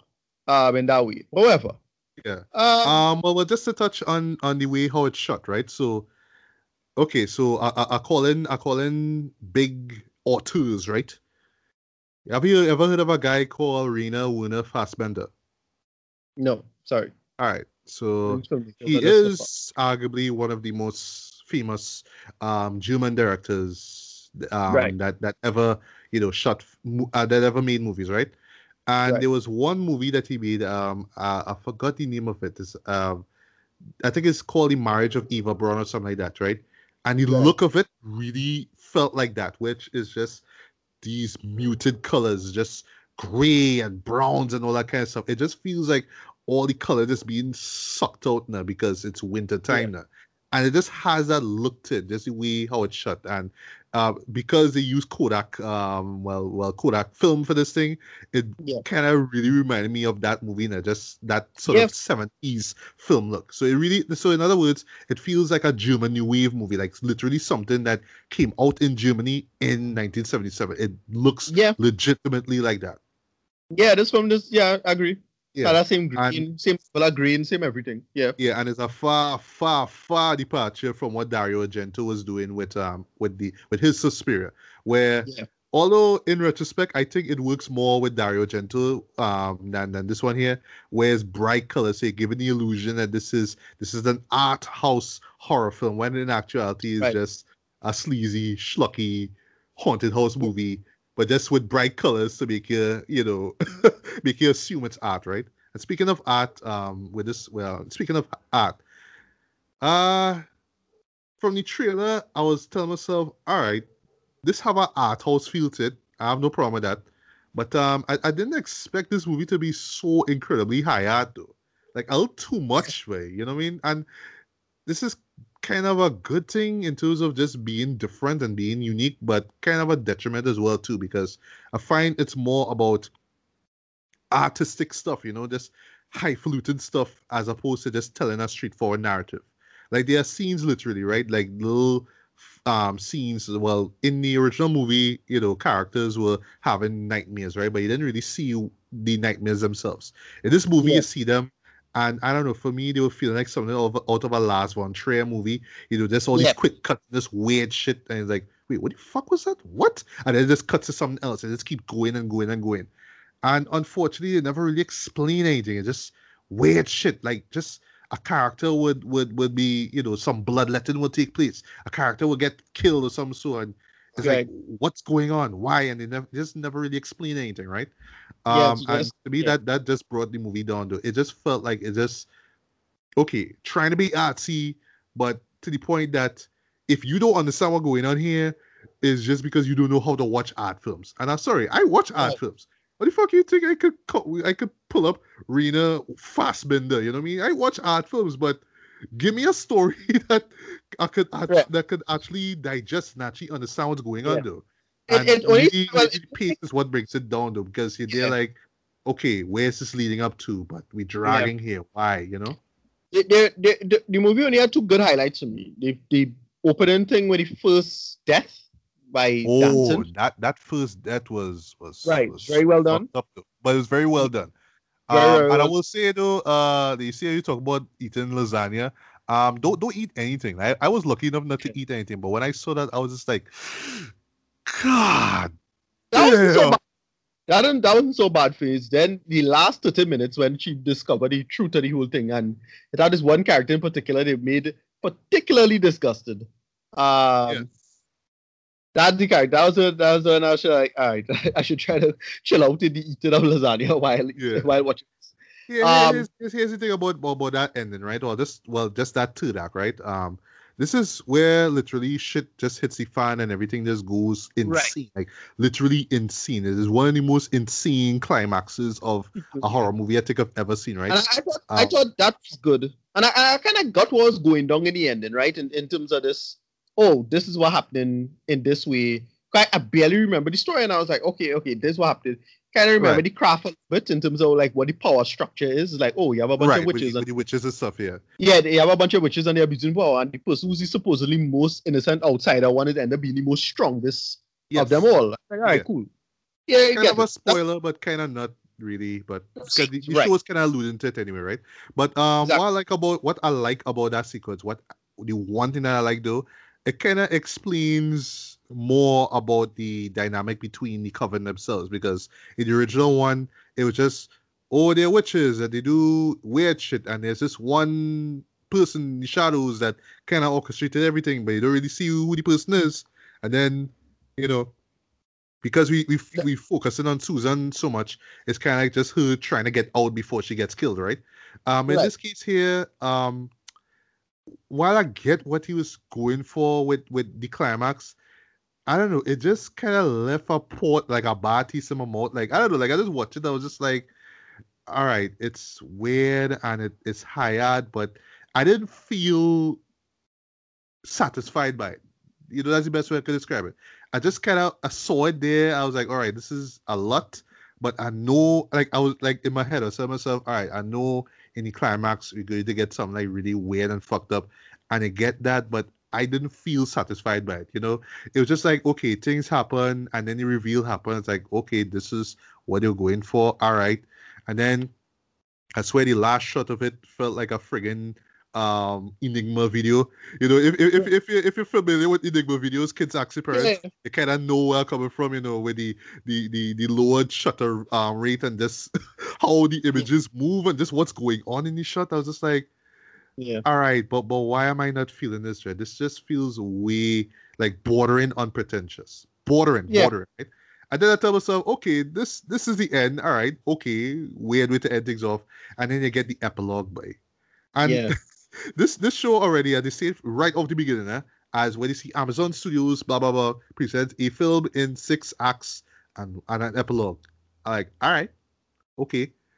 And the first 5 acts kind of bleed into each other, but the 6th one is where shit hits the fan, and then you get the epilogue. And I was like, okay, we still have 12 more minutes again with this movie, though. What? Yeah. What they could really tell in this piece here, and then you get the actual climax of the movie, and it involves Dakota Johnson's character and Dr. Joseph, right? Right. And I was like, okay, so this is what it led up to. Because really and truly, it I guess what they try to talk about is about German history itself there, and they try to compare it with, motherhood and, the matriarchy, and try to move on from the past, and, if you don't know about your history and all that kind of stuff there. But it just felt like 2 different planes of existence trying to merge together into one movie. Because, like, all right, you have the wit stuff going on, and you kind of invested in that. But then every time they would just stop and talk about some shit going on in Germany and the war, and then World War II, and then Dr. Joseph was end up fleeing Nazi rule and all that kind of stuff there. So it's like you're bringing in this narrative, but this subplot, but it doesn't really fit in with everything else that was going on there. And they have this climax, like I said before, which tries to merge the 2 together. I was just like, all right, but what is Joseph's story because a reveal about somebody involved in Joseph's life. But I was like, and Dakota now that she has become who she is telling him the story. I'm like, but what does that to do with you? What does that to do with the witches? This have nothing to do with that, though. It's just I am here to tell you the story because I have to end your story arc. My own doesn't really end. It's just that, well, I guess it kind of end with the Enigma-esque scene, but I don't know. It's just like they try to tie both arcs together, and it just didn't work for me. And then the final shot, while I get, like I understand, I can do it's history, get it, but I don't know. It just felt like it was just two different films I was watching here. So overall, I don't know, man. I just kind of came out of it really underwhelmed, man. I really wanted to like it. It just was okay. If they just took all the historical stuff and just had it there as a backdrop and nothing more, I'd appreciate this thing more. But they just had to stretch things out and make us, try to understand German history. And it just felt totally different and totally disconnected from what was going on in the school. And then with the stuff with the school, I was looking for somebody to kind of relate to, somebody who I could kind of follow. And at first, I think it was Susan, but then it was Sarah, and then something happened with Sarah. So it's like, okay, what's going on? And then, okay, well, another good thing I like to the dance choreography. Yes, the choreography was excellent, right? But it was to a point where you actually get the main scene, the part that is always advertising, where the characters dressed in these kind of red, kind of slitty, kind of strappy, kind of outfits, basically. I was like, okay, like, all right, aesthetically, I get where they're coming from, and it looks great. It's very creepy, but at the same time, it's so like a car. Your eyes are glued to the screen when you see them do the performance, right? But I was like, but what does this lead up to? And this is another thing that disappointed me. It's like, all right, we have all this witch stuff going on. They kind of hinted early o'clock. Yes, there's some creepy witch shit going on, but why? Why is all this witch stuff going on? Now, if initially they were saying, oh, well, Susan is going to be, she's a perfect sacrifice. All right, cool. So it's leading up to that. But then it stops. It's not like that. It's about Sarah now. And then something happened to Sarah, and then go back to it. But like, all right, so but what was the point of having that dance sequence to begin with? Like, is it to show the world, hey, we're actually witches. We're just kind of giving you a clue because when Joseph actually goes and he sees the thing, it's like, oh shit, something's wrong, clearly wrong here, and that's why he goes further to investigate. But I was like, all right, what is the purpose of this? And then leading up to the end now, where you actually see the full reveal and all the weird shit that actually going on behind the scenes. Once again, what's the purpose? What's the point of all this? So in short, I didn't leave the movie asking myself what the fuck. I left really asking why the fuck. Why the fuck certain things happened? Why certain things were in the movie? It just didn't explain itself. Even the historical stuff, I was like, why? Why? What does this have to do with anything? The witch stuff, what's the point? What's the purpose? What is it all leading up to? And it ultimately kind of comes out to nothing really, and I don't know, I just really felt underwhelmed because I felt kind of cheated in a way, But what are your final thoughts on the movie before we get to rating? I largely in line with you. Again, as I said, obtuse. Time. That's the main thing. Cut a good, I don't know, 45 minutes on this, in my opinion. And it could have worked a little better. It just was too long. Yeah, it was. And I don't know, like I was watching this thing, I just felt like the life just being like sucked out of me. So by the ending, I just felt like drained, but like I just really didn't know what to make of myself. I didn't know what to make about what I saw. Like I can't say I hated it, but I can't say I loved it either. I just kind of indifferented right now. And you know what? Props to Luca for doing something different and not making a remake in the traditional sense. But to me, it was kind of like this could have just been its own movie and not Suspiria. It was just Suspiria by title and setting, right? Well, the ballet school, but nothing else about it really felt like it was inspired by, Dario Argento's film. It was just Suspiria by name and location. That's it. But this could have been something else though, because it really does feel like something else. Although I will give credit though, there's a lot more dancing and emphasis on ballet, unlike in the first movie. First movie didn't have that much dance in it, so props for that. And like I said, the dance choreography was on point. The music mostly was good, although I kind of hated the song that they was playing during the climax. I think it's the same one that they played at the end. I don't know. I just hated it. Really felt like some Enigma shit, but whatever. But overall, I don't know. For me, like as much as I want to give it a 3, boy, I just kind of came out of it like just asking why. What was the point of all this? Maybe I just don't understand it, but give me art with a point, there, art with a reason, art with a purpose. Actually justify why this movie was remade to begin with, right? So, sorry, for me, I'd give this a strong 2.5 out of 5, man. See it if you want to see it. If you're really curious, give it a look. But if you love the original one, stick with the original one. Or if you haven't seen the original one, I strongly recommend you check that one out before you check this one out. If you like high-fluted artsy stuff, I guess you'll like this. But yeah, just give a art with a story and a purpose and a story that doesn't drag, please. Please, that's all I want. What was your rating, Ricardo? Yeah, I give this. I don't know. In my head, I have about a 5 out of 10. But the good is very good in this, so I still give it like a 6 out of 10. It is. Oh, and credit where credit is due. Acting is great though. Like Dakota Johnson. Yeah. There's a lot. She commit to that performance, boy. Wow. Yeah. Yeah, there's a lot in this to like. So I don't really see. It's not like I'm hating on this per se. It's just, it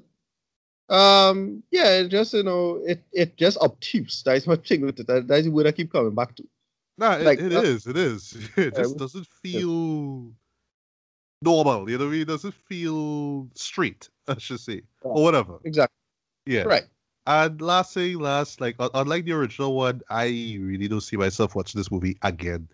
Maybe the next 5-10 years when somebody give me a video on YouTube that fully explain what's going on, I guess. But other than that, I can't get myself to care about that enough. But I agree with you. I could. All right, so now we're going to get to the Oscar nominations, right? Like I said, the list came out last Tuesday time it was recorded. So we're just gonna run through just the nominees quick, and then we're gonna close things off with a Best Picture nominee that we have not reviewed on this show here, Bohemian Rhapsody. Right. Yeah. Which I finally saw just a couple days before we met up online. I know you saw it in theaters. I wasn't sure whether it was worth checking out in cinema. Although I would say one particular scene, I guess, would have justified it. But other than that, though, I'm kind of glad I watched it home. But we'll get to that soon. So before we get to that, we had to talk about some snubs, man. Some movies that did not make the list. The big snubs for me is probably Won't You Be My Neighbor? Yes. Like, what? This was one of the best documentaries. Hell, one of the best movies of 2018. And it didn't even get nominated for Best Documentary. What the hell? I say Blind Spotted, of course. But yes. I get it. But I understand why. The best original screenplay in the world. Like we love that movie. I said in the our season finale. This should deserve a best original screenplay. And speaking of best original screenplay, no writer, Jen. The writer wasn't nominated. I was rooting for that to get nominated for best original screenplay and best director with Chloe Zhao. No, nothing. Nothing. Yeah. But go on, continue. Yeah, that's it. I can't think of anything else off the top of my head. Well, our 3D Critics League colleague Summerly actually made this point, and I actually forgot about it. But to me, it was like a shame that she didn't get nominated. Toni Collette for Hereditary. Right. Yeah, I thought her performance was excellent in this. Yeah. Also a movie that I know you didn't really care for it, but I was kind of hoping for it to get nominated for something. 8th Grade. Okay. Yeah. Maybe I'm not saying it should be nominated for Best Actress or Best Film or Best Director, but give it a little something like a Best Script, Best Original Screenplay or something like that. You know what I mean? Nothing big, but I think it deserves something.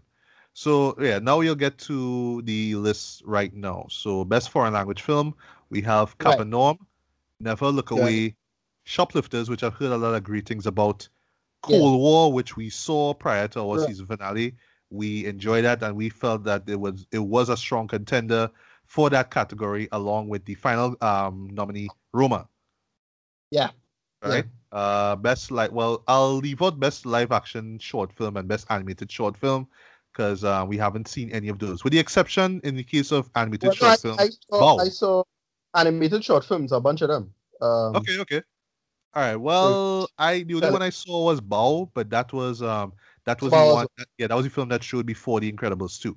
But I haven't seen One Small Step, Late Afternoon, Weekends, and Animal Late Behavior. Afternoon was great. Which one was great? Yeah, late afternoon. Okay, all right. You need to send me that link. No, I need to watch these shorts. Both that and the live action stuff because I really want to see this. Now we're gonna get to best animated feature film. We have Isle of Dogs. Right. Props for that. Ralph Breaks the Internet. Cool. Okay. Incredibles 2. I guess so. Mirai, which I've been hearing a lot of great things about as far as anime movies go. And my pick, calling it one time, Spider-Man Into the Spider-Verse. Yeah, this is one I'm rooting for. Yeah. Best documentary short film. None of these I've seen. We have A Night at the Garden, Endgame, Period, End of Sentence. Nice title. Black Sheep, and Lifeboat. Okay. Best documentary feature. One of which I will be covering in the show for sure. Minding the Gap. I'm actually really excited to check that out. Free Solo, I've been hearing great things with that, but I haven't seen it as yet. Yeah, I heard a lot about this, Yeah. RBG. Yeah, I heard a lot about this as well. Yeah. Hale County This Evening. Haven't heard of that before. And Of Fathers and Sons. Of Fathers and Sons. Best achievement in visual effects. We have Christopher Robin. Weird. Okay. Ready Player One. Well deserved. First Man. I haven't seen First Man yet, but I will. But I heard great things about the visual effects for that. Yeah, it was great. Yeah. Yeah. Solo, a Star Wars story. Because I guess we have to have a Star Wars movie nominated. Yeah. I guess that's a trend now. I think all the new Star Wars movies from Force Awakens have been nominated for that category. Yeah. The thing is, Disney know the politics of players because that's going to come up to the next movie that's going to come up soon. But go ahead. Right. And last but not least, my pick, Avengers Infinity War. Right. Yeah, I agree with that. I mean, that movie could lose. That movie could lose. But, I mean, there's so much visual effects in that movie. It's ridiculous, right? But then again, you can argue it's the same with Ready Player One. But, sorry, Infinity War stands out more to me. Best achievement in sound editing. Haha, ironic. A Quiet Place. First Man, again. Black Panther, well-deserved. Roma, well-deserved as well, especially with a few key scenes, which we mentioned in our review of the film. And Bohemian Rhapsody. Okay. All right, best achievement in sound mixing. Roma, again. First Man, again. Black Panther, again. Bohemian Rhapsody, again. And A Star Is Born. And yes, I finally checked out A Star Is Born. Yes, well-deserved. The sound mixing for that was pretty great, especially with the concert performances and stuff. And the transitions from those. Best achievement in music written for a motion picture. Black Panther, All the Stars, not surprising. Right. That song was great. Love that song of the soundtrack. I'll Fight, which is performed by Diane Warren. That's from RBG. The Place Where Lost Things Go, which is performed by Mark Sheeman, Scott Whitman, or either performed or written by whatever. This is for Mary Poppins Returns. Right. We have When a Cowboy Trades His Spurs for Wings from the Ballad of Buster Scruggs. I actually really like that song, and it is one of my favorite moments from that movie. That's the first story. And Shallow from A Star Is Born, which, admittedly, I felt that the song that Lady Gaga performs at the end of the movie, I thought that should have been nominated because that was such a powerful song. A great way to end the movie out. Shallow was good. It served its purpose, right? Didn't really love it, but I see the appeal of it, right? Kind of have a feeling that song will win, but if All the Stars win, that'll be amazing, and it would be more amazing too if that song wins a Grammy next month, because yes, it is nominated. All right, so we have best achievement in music written for a motion picture. We have Black Panther again, excellent, fantastic score from Ludwig Göransson. Isle of Dogs, Alexandre Desplat, really dug the score for that. Black Klansman from Terrence Blanchard, great score for this. Even though this is not a fault, even though the last piece of music that they use, that's during the final montage, that they use that song in Inside Man though. But I love that song, though. I love that particular song. And how it works with that final montage was great. Yeah, even though, like I see, it was using another Spike Lee joint, but whatever. Mary Poppins Returns. Mark Sheeman did the score for that. And a movie that we will be covering on this show, hopefully next month, If Beale Street Could Talk.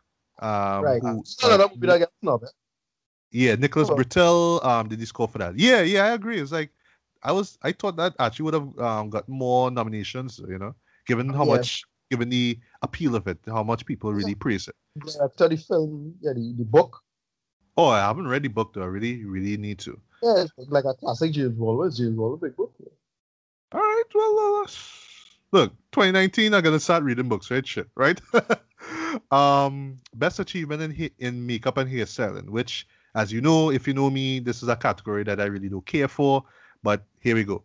We have Vice, rooting for that to win. I think this is an easy win. Yeah, because the other two are Mary, Queen of Scots, and Border. Yeah, that could win too. Yeah. Best achievement in costume design, Mary, Queen of Scots, Mary Poppins Returns, The Ballad of Buster Scruggs, Black Panther could win, but calling it now, my pick is The Favorite. Yeah. Best achievement in production design, The Favorite, Mary Poppins Returns, Roma, First Man, and Black Panther. This is kind of a tricky category, so I have to give this some thought. Yeah. Best achievement in film editing. Black Klansman, Green Book, Vice could win. Bohemian Rhapsody could, but my pick is The Favorite. Okay. Yeah. Well, just keeping in mind, folks, this is not like me doing Oscar predictions. Let's call out the list now, but in a future episode, we will do our Oscar predictions. Like, let's just say a week or so before the actual ceremony comes, we'll talk about who we think for sure is going to win, right? Best achievement in cinematography, we have A Star Is Born, Never Look Away, The Favorite, and the two strongest of contenders, Cold War and Roma. Black and white cinematography, though, in those movies, god damn. Yeah.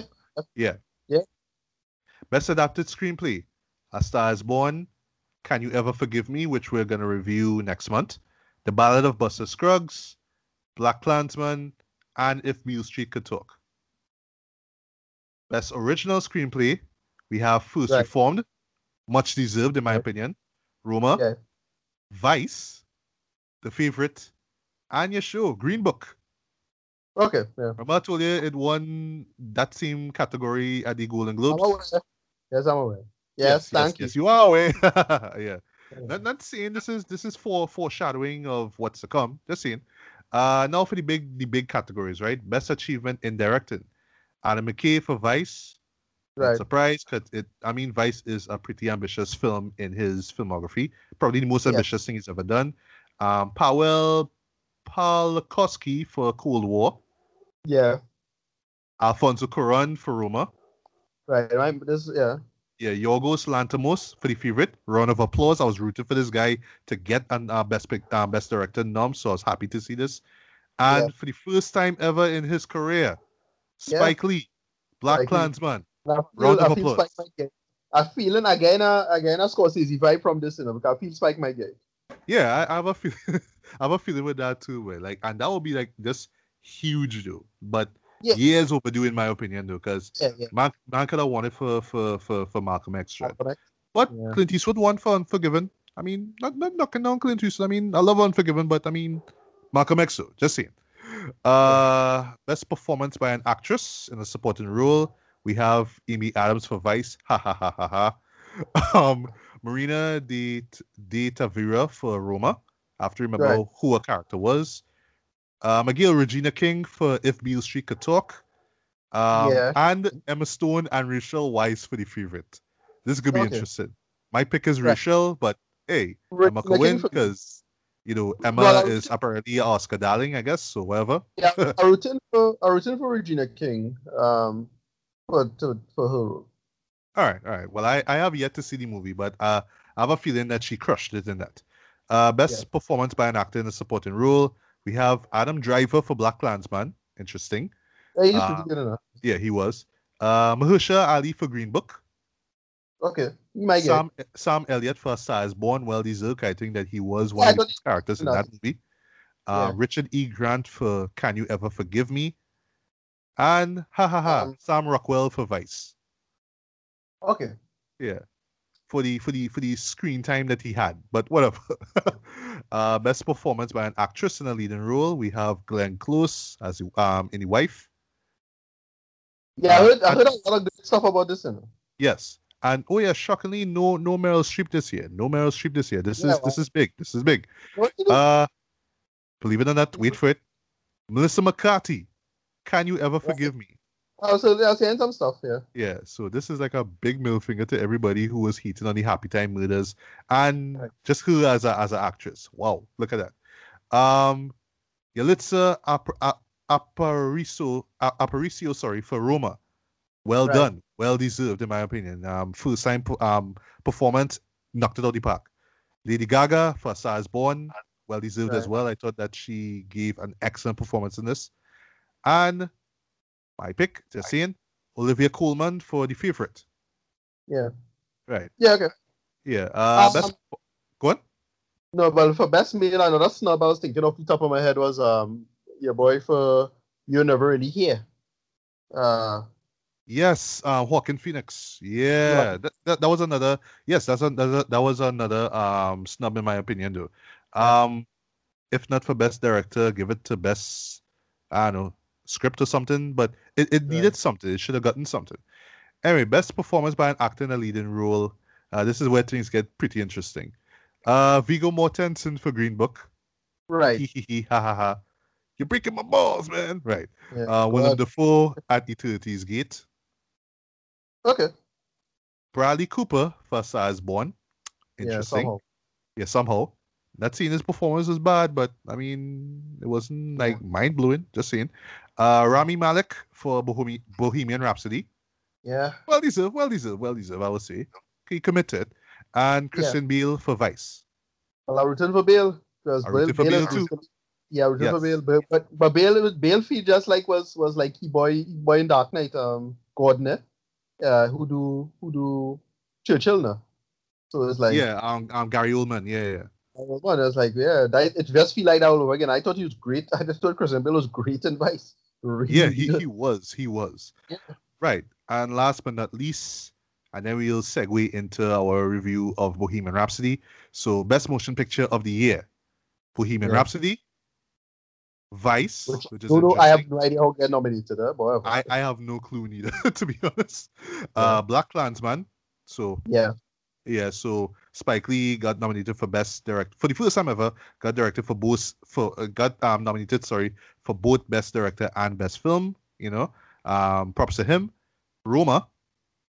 Right. Yeah. Have a huge chance of winning. The Favorite have a huge chance of winning as well, but the politics might say otherwise. Green Book. Ha ha ha ha ha ha ha ha ha. A Star Is Born. Kind of understand why, even though I don't know. Like I appreciate the show for what it is, but I don't see this being a Best Picture winner. But it'd be funny if they just do like a La La Land kind of vibe night. Well, it's a musical, so let's pick this one. Right. And then somebody come from behind and say, No, you didn't win this one. And here we gotta talk briefly. Black Panther, boy.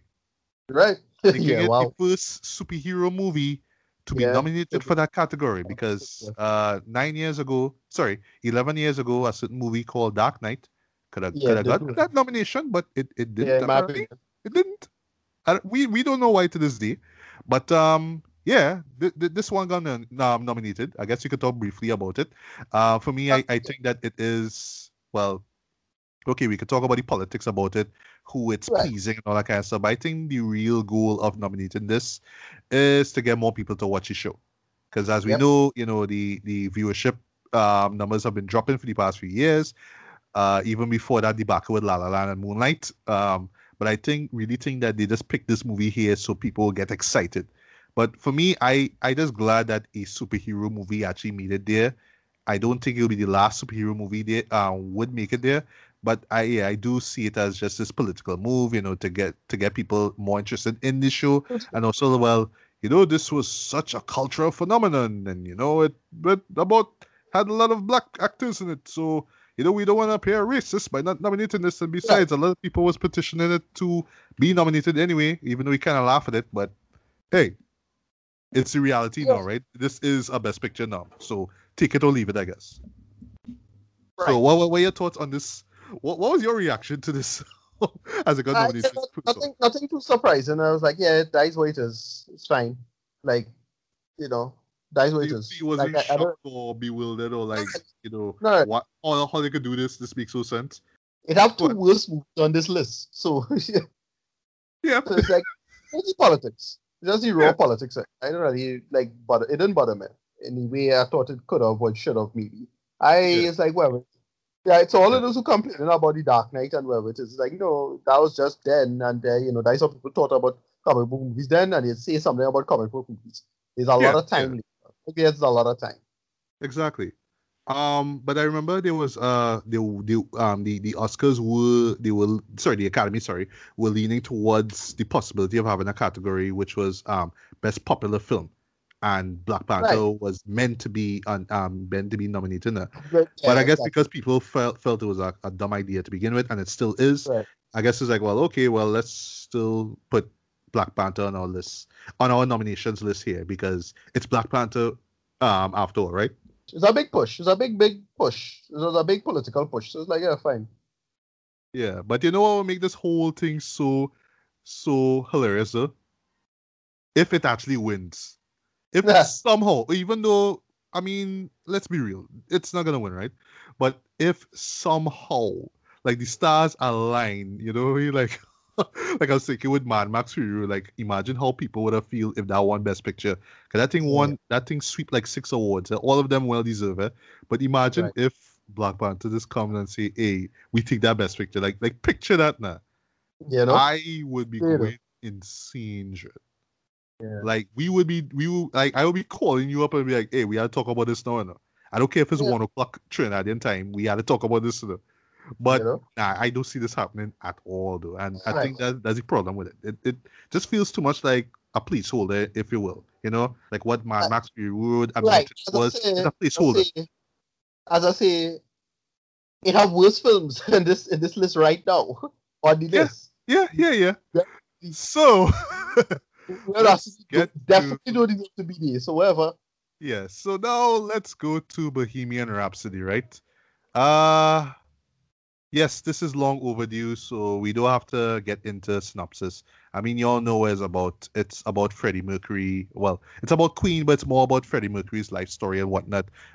His come-ups and how he got into the band and how he came up with some of the band's greatest works, like We Will Rock You. And although I wish they could have shown us how he came up with the idea for We Are the Champions, but whatever.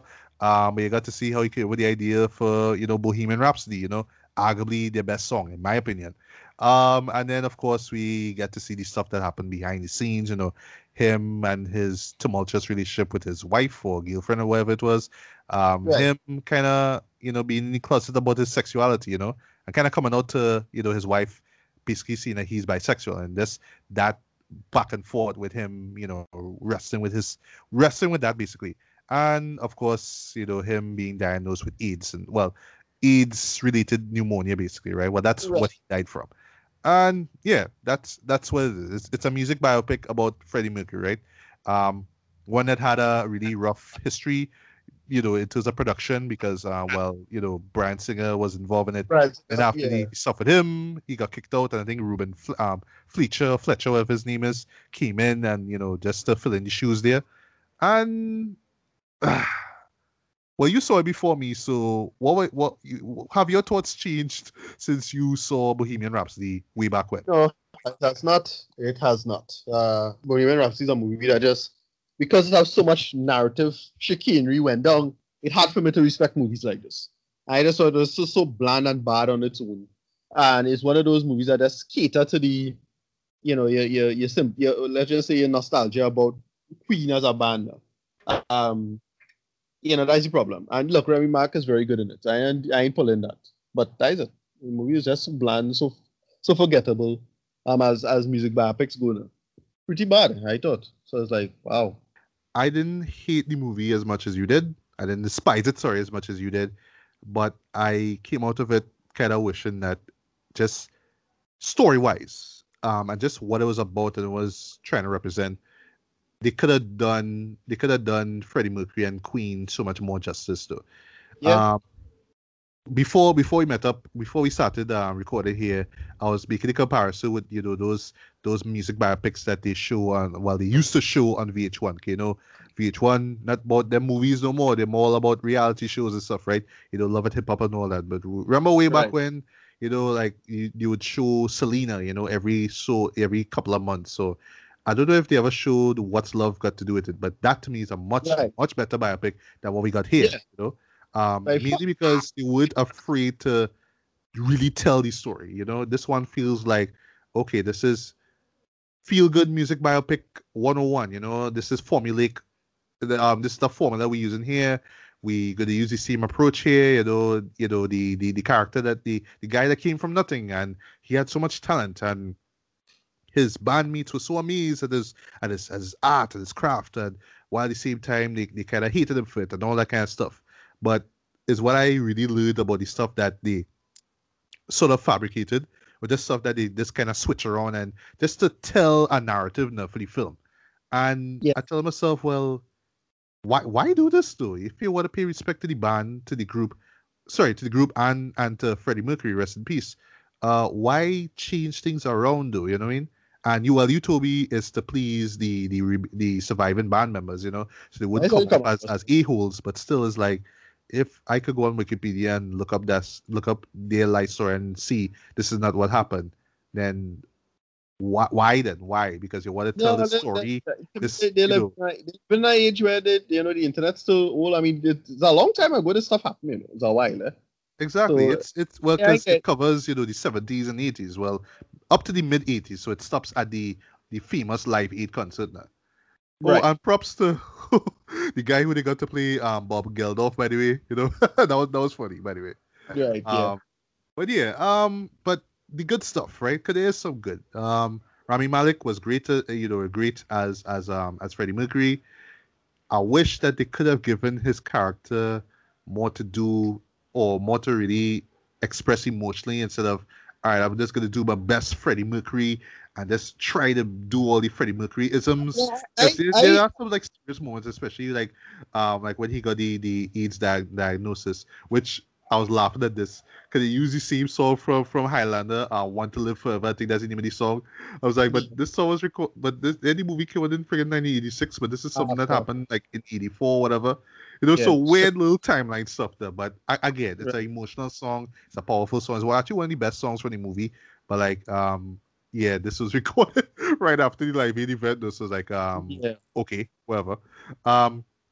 The supporting actors I thought were pretty good as well. The guys who played the other members of Queen, I don't know their names, sorry, were pretty good as well. They look like they came from that era, that 70s era, and the music performances, when they're on screen, they're done very well. The aesthetic, especially like one early sequence where it always looks like, where they was going to different countries, and I saw the titles just kind of jumping out from the stage. Basically, I thought that was cool because it gave it that kind of early 70s feel to things. Where you see font kind of look like they just kind of zooming out from the screen. Think the intro of Superman, like the titles for Superman, 1978 movie. If you catch that, you understand what I mean, right? And yes, here the music was great. Here and We Will Rock You was great. Here and Bohemian Rhapsody was cool. I don't know if it's true the way how they came up with the ideas and how they was kind of coming up with it on the fly. But I kind of like that aspect of the movie. That's the creativity behind those songs. I wish you could have gotten more of that. Just how they were able to just create these songs, right? And what it meant to them, basically. But when you realize that, some of the stuff was just kind of shifted around to kind of create an actual narrative for the film, I don't know, just kind of walk out of it like, why exactly? You know what I mean? And the big moment, the big scene that everybody keep talking about is the Live Aid performance, right? The onstage stuff was pretty cool, right? The performances, everything. And I give credit where credit is due. The ambition that went into showing just how big and massive that concert was cool. But then when you kind of look at it, you know it's the Black Panther thing again. You know, where they copy and paste certain elements. You know, you can kind of tell that it's CG, right? It's clearly CG. Not saying that it has to be real, of course, but just making these kind of epic larger life shots, it kind of makes it so blatantly apparent, though. You know, but yeah, other than that, though, while I do appreciate the performance from Rami Malek, it is well deserved of the Oscar nomination. Although in my opinion, I don't think it'll win. But he does commit to the performance. I thought that he did well. I just felt that they could have written his character a lot better. Instead of I'm Freddie Mercury, look at me, and I mean like just the isms and not really what's going on inside of him, like just stuff about it that we didn't know, you know. And just like with All Eyes on Me from last year, or was it the year before? I think it was last year. It was just kind of surface level Freddie Mercury, but not who he really is as a person, who he really was inside, what really made him such a legend, what makes him such a musical icon. You know what I mean? Kind of came out of it like, yeah, but I really wanted to know more about it. Why should we care about what is his influence now? You know what I mean? Than from when he passed away in 91 or when he was big in the 70s and 80s. But yeah, unfortunately, it does feel formulaic. It does feel like I don't like. I was just watching this thing. I said to myself, yeah, this is something that if VH1 used to show movies, yeah, this is right up the alley. This is tailor made to be shown on TV. You know what I mean? And I think that was like a detriment to the movie. It could have just been a little bit brave and bolder and just tell the story how it is. And yeah, still have the feel-good moments, still have the nostalgia pieces here and there, but just be true to who Freddie Mercury is, be true to who Queen is, instead of kind of tailor-making it for TV. And I guess to an extent for the Oscars, right? Because yeah, everybody love it, and it was so nostalgia. And oh my God, I love Queen, I love Queen. Wow, I'm so glad it got nominated for Best Picture. But yeah, the only way I guess people remember this movie once again is if a cable station airs this thing, you know what I mean? And I see that happening in the near future. I see this thing, you know, being relevant on cable, you know, being alive on cable. But you know, something that if it doesn't reach there, then yeah, this movie will be forgotten in the long run, right? So as far as music biopics go, I mean, it's not one of the greatest. It is very formulaic, but it's serviceable. It is what it is, right? Although it just could have been way better, you know, given the subject material, right? So for me, I will give this a very, very, very light 3 out of 5. It's aight. It's aight. It's aight for what it is, but not one I'll be watching in a hurry. But like I say with the whole VH1 stuff, if it shows on TV, I'm like, oh yeah, right, that show came out. All right, let me watch a piece of it. All right, not really caring for it. Okay, they go for a break. All right, let me go to the next station. That's how I kind of see myself returning to Bohemian Rhapsody. But what is your final thoughts and rating on this movie? Yeah, I remember just not liking this. What was my rating originally? I kind of forget whether I gave it like a high CC8, maybe a low movie tongue. That was my vibe. Right. Yeah, I was like, all right, it's kind of good. It does some stuff well, but yeah, it's kind of pissed me off at times. It's like, yeah, they just kind of fucked this up. Yeah. Yeah. Right. So with all that being said, Ricardo, where can we find you online? I'm Passat RMEDDY on Twitter. You just type in that there, and then you could just type in Ricardo Medina on Facebook. And yeah. All right, you could also find me on Twitter as well. Just look for Legally Black MJB and capital letters. You could also find me on Facebook. Just look for my name, Matt Bailey, along with the Legally Black blog official fan base, where you find a link to this podcast, as well as the others that we've done over the past 4 seasons, including retrospect reviews. And speaking of retrospect reviews, I have a couple lined up for February. So you can look out for that. But also, we're going to try to catch up with as much Oscar nominees as we can. If Beale Street could talk, I have that in my list to check out. Also, Can You Ever Forgive Me? That's another one I'll be checking out. Right. Minding the Gap as well, I will be checking out. I want to see Free Solo as well. It's just, if we'll get around to it, hopefully we should. It's just basically to just see how much Oscar nominees we could check out. And then probably like a week or so before the actual ceremony, we will do our Oscar predictions, as in who we think will, for sure will win. Actually, as a matter of fact, we'll do like the ones that we generally like kind of rooting for, and the ones that we kind of think the Academy will just be like, yeah, this will win for sure, you know. So we'll do 2 of those. And yeah, that's pretty much about it. So once again, guys, good morning, good afternoon, good evening, good night. Whenever you listen to this was Matthew Bailey and Ricardo Medina. We're signing off for another episode of BS Beats and Bailey. So until the next one, take care. Peace.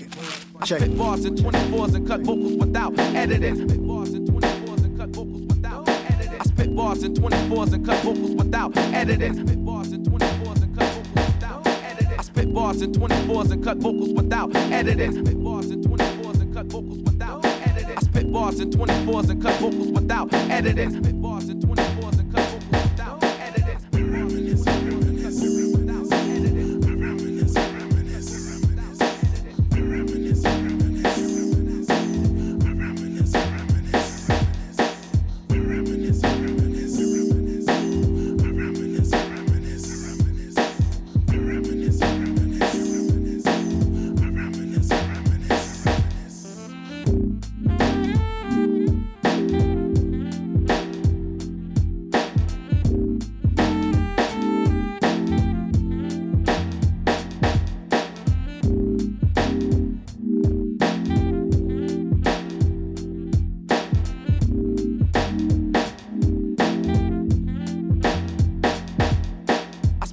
In 24s and cut vocals without editing. Spit bars in 24s and cut vocals without editing. I spit bars in 24s and cut vocals without editing. Spit bars in 24s and cut vocals without editing. I spit bars in 24s and cut vocals without editing. Spit bars in 24s and cut vocals without editing. I spit bars in 24s and cut vocals without editing. Spit bars in 24s and